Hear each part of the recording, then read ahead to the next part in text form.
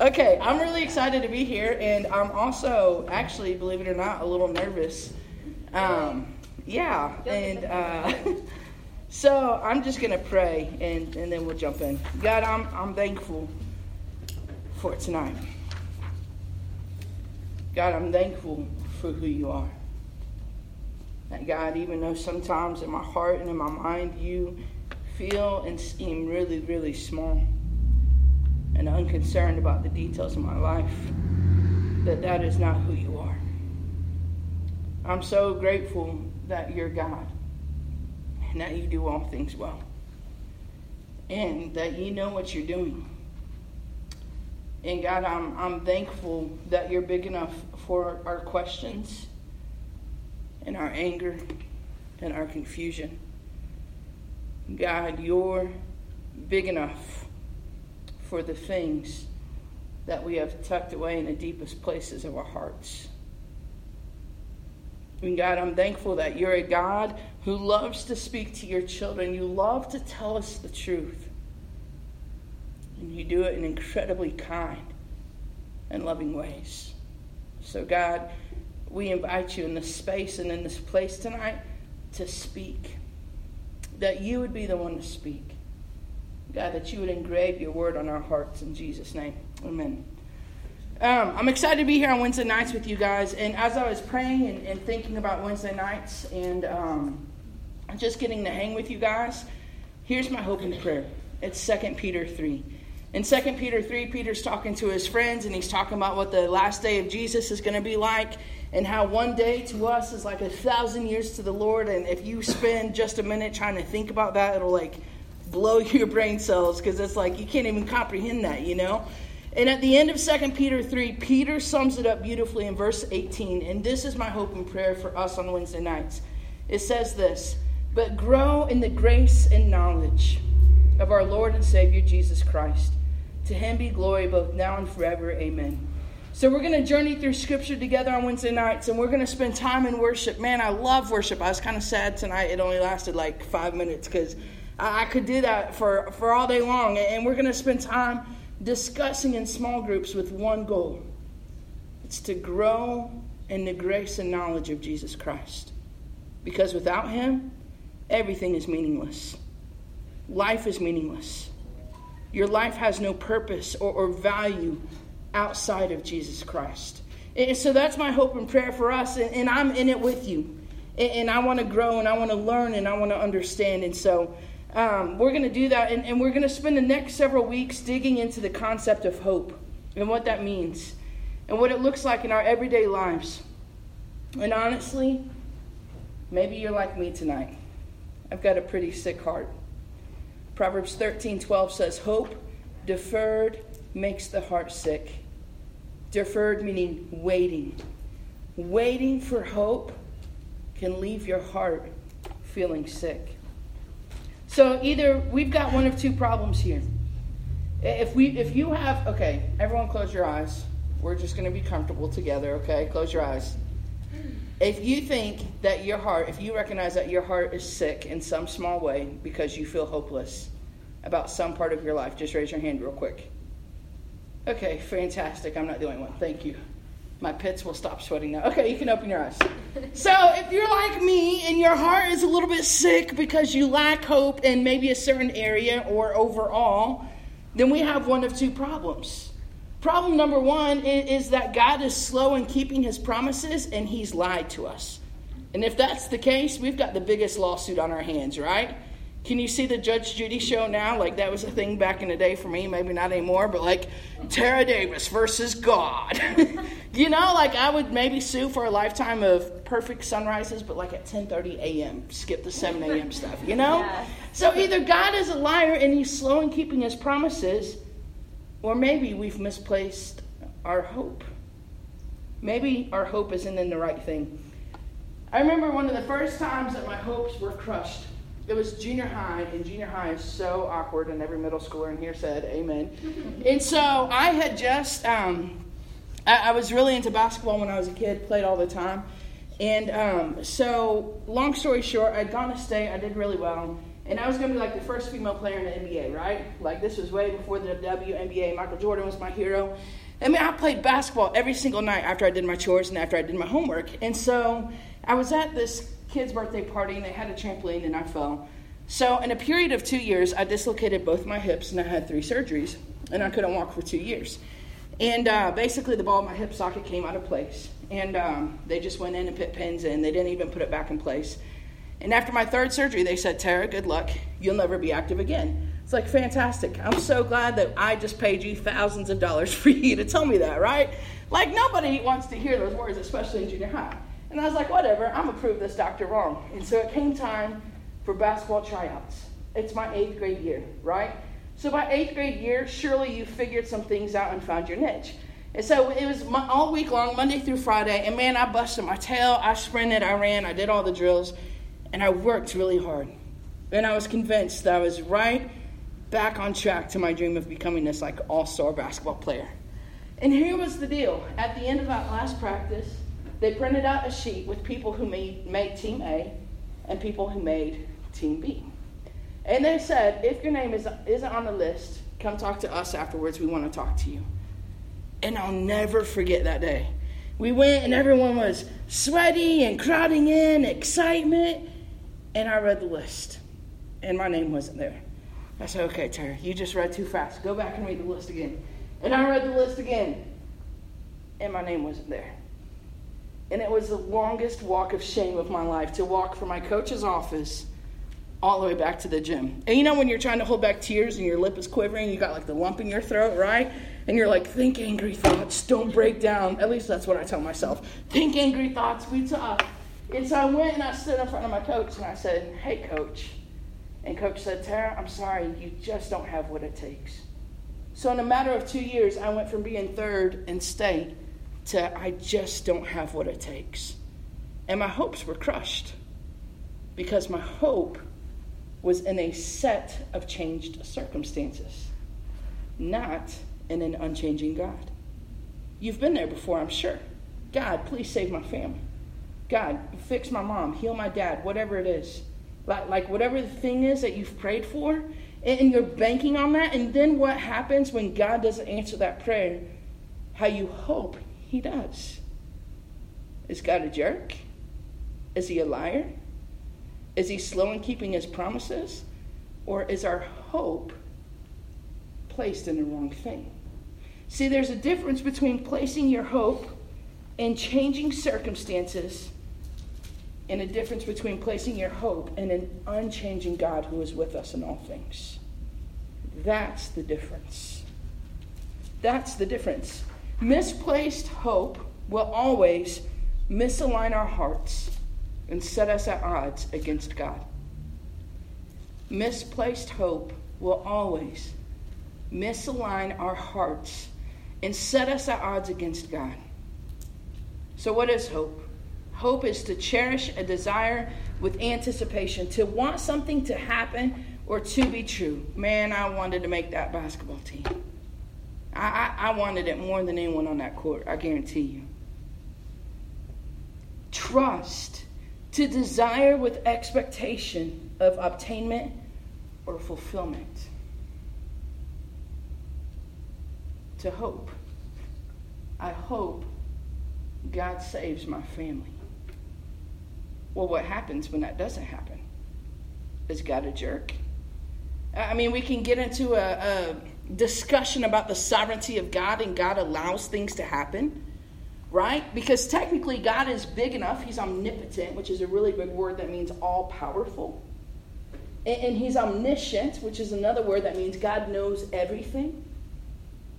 So the fact that God allows certain things to happen, he could intervene, right? He doesn't lack the power. So why doesn't he? Or does he?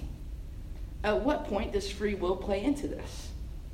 Was it God's desire for Adam and Eve to eat from the tree in the middle of the garden? No, but they did.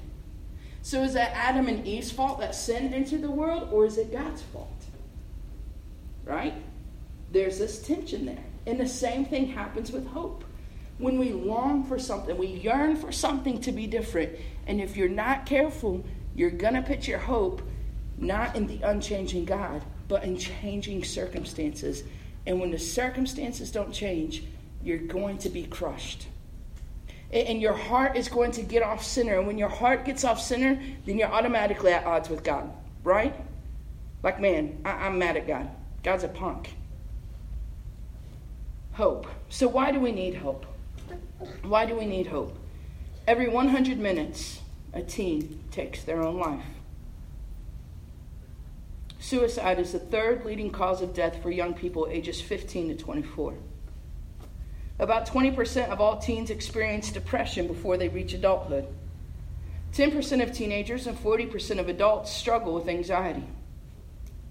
Each year, 1 in 5 females and 1 in 7 males engage in self-harm behaviors. 90% of individuals who engage in self-harm begin during their teen or pre-adolescent years. 90% of those who have eating disorders are women between the ages of 12 and 25. Does that sound hopeless to you? Sounds hopeless to me. Those are all things of the heart that paint to a bigger picture of I'm dying for some hope. I've got to know there's something worth fighting for. And you know what? These statistics don't just apply to non-saved people. They apply to Christians. Now hear me. There is no shame in that. I fit on this list too. Okay? There's no judgment or shame or condemnation. We're in this thing together. But why do we need hope? Because the world sucks. And sin hurts. And families are broken. And bad things happen. And it's just like we've got to have something tangible to hang on to. Because if we don't, we're not going to make it. Among 12th graders, these are statistics from last year. They don't have them for this year. But in 2017, among 12th graders, the drugs that were most reported for lifetime use were alcohol, 61.5%. Over half participating in underage drinking. Marijuana, 45%. Any illicit drug other than marijuana, 19.5%. Any prescription drugs, 16.5%. And the list goes on. 8th graders, in 2017, alcohol, 23.1%, marijuana, 13.5%. And the list goes on. Does that sound hopeless? Sounds hopeless to me. Why are we looking for an escape? Because we've got to have something tangible to hang on to, right? When life sucks, when things are hard, when your prayers aren't getting answered, when you have no clue if God is for you or against you, when you're not really even sure if God's word is true, and you can't make sense of the broken pieces of your life, if you don't have something to hang on to, you're not going to make it. You know how I know that? Because I'm right there with you. I'm a lot older than you. But you've got to have something to hang on to. And if you put your hope in circumstances changing, you will be crushed and disappointed every time. There are going to be prayers that you pray, and they won't seem like they get answered. There are going to be questions that you have that you will never have an answer to. And if you don't have something tangible like hope to hang on to, you're not going to make it. Scripture is filled. I chose 10 tonight. We're going to start in Hebrews 4:16. Scripture is chock full of verses about life being difficult. It says this: "Let us then with confidence draw near to the throne of grace, that we may receive mercy and find grace to help in time of need." To help in time of need. We're going to flip over to Psalm 86:1.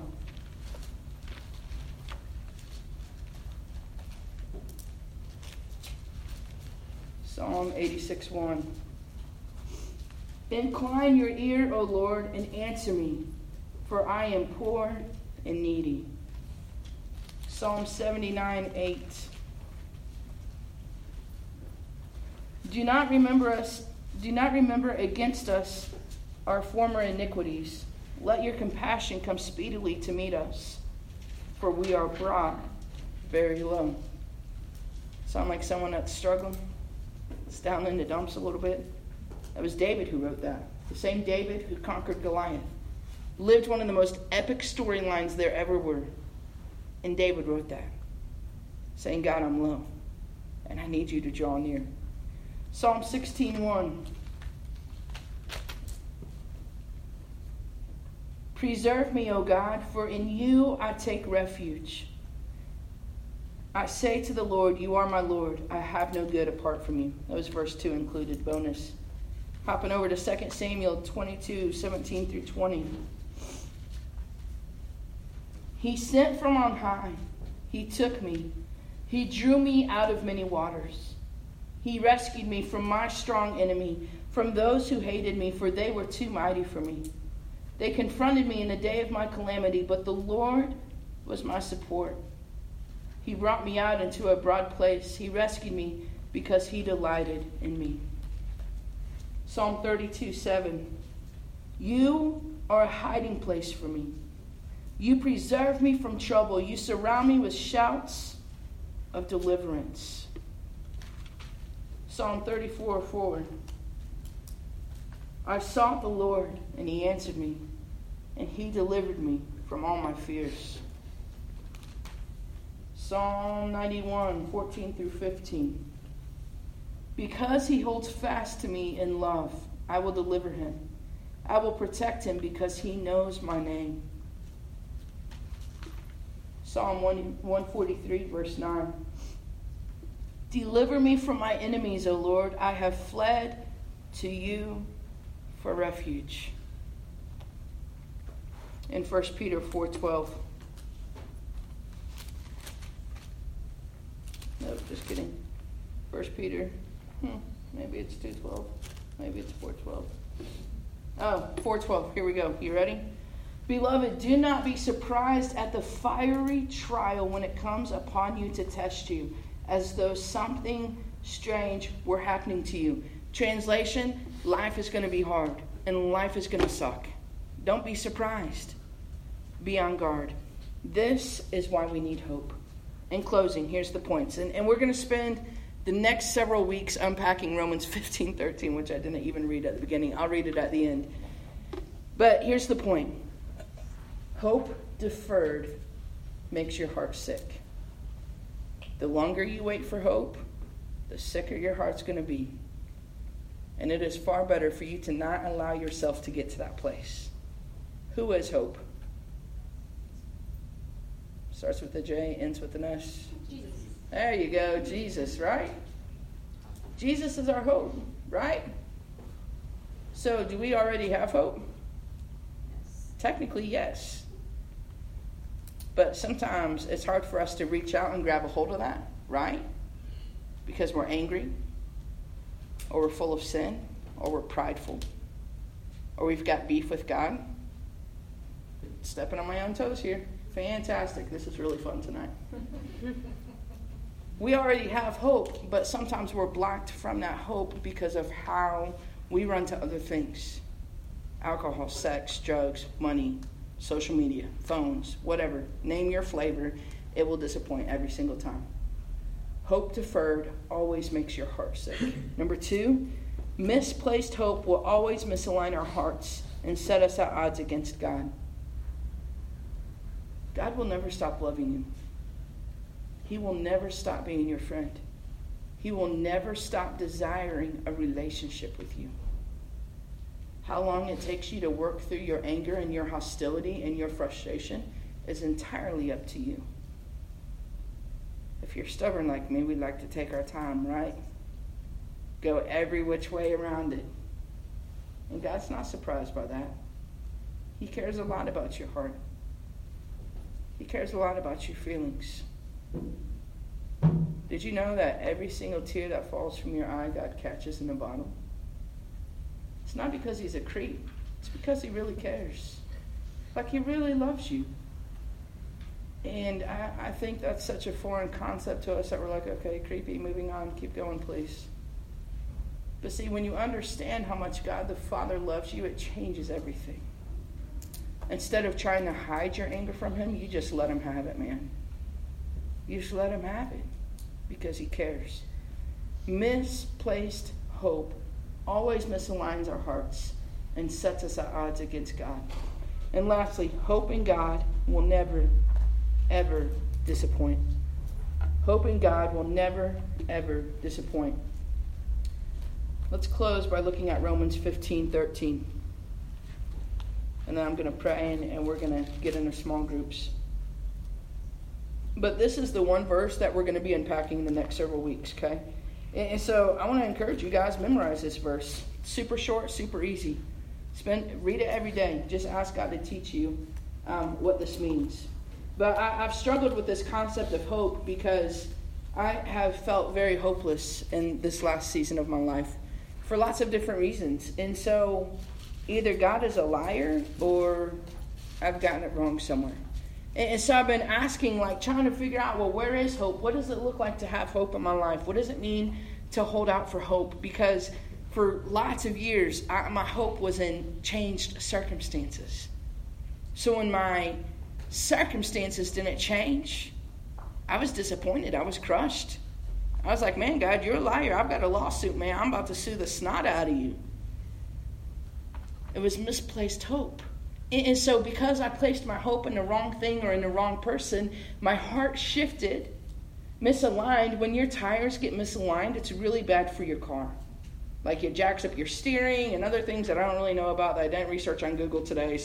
But it's just bad for your car. It's going to affect the overall performance of your car. And so it's the same with our hearts. When our hearts are misaligned because we've placed our hope in a friend or a circumstance instead of placing our hope in the unchanging God, it shifts our heart. And when our hearts are shifted, we can't fully be who God has created us to be. That's the whole point. So it says this in Romans 15:13, and then I'm going to pray and we're done. May the God of hope fill you with all joy and peace in believing, so that by the power of the Holy Spirit you may abound in hope. Another translation says overflow with hope. That doesn't exactly describe my life, but I want it to. And that's what we're going to study. May the God of hope fill you with all joy and peace. Definitely doesn't sound like my life on that joy and peace part, but we're working on it. In believing, so that by the power of the Holy Spirit, you may abound in hope. So how do we abound in hope? Through the power of the Holy Spirit. But there's a very active part that you and I play in this, and this is what we're going to break down. So, God, thank you for tonight. And God, thank you for your work. And God, I praise Romans 15:13 over everyone in this room. God, may you, the God of hope, fill us with all joy and peace and believing, so that by the power of your Holy Spirit, we may abound in hope. God, give us wisdom this week about where we've misplaced our hope. God, show us. Shine a light on it. Give us courage to be still and let you work. In Jesus' name, amen.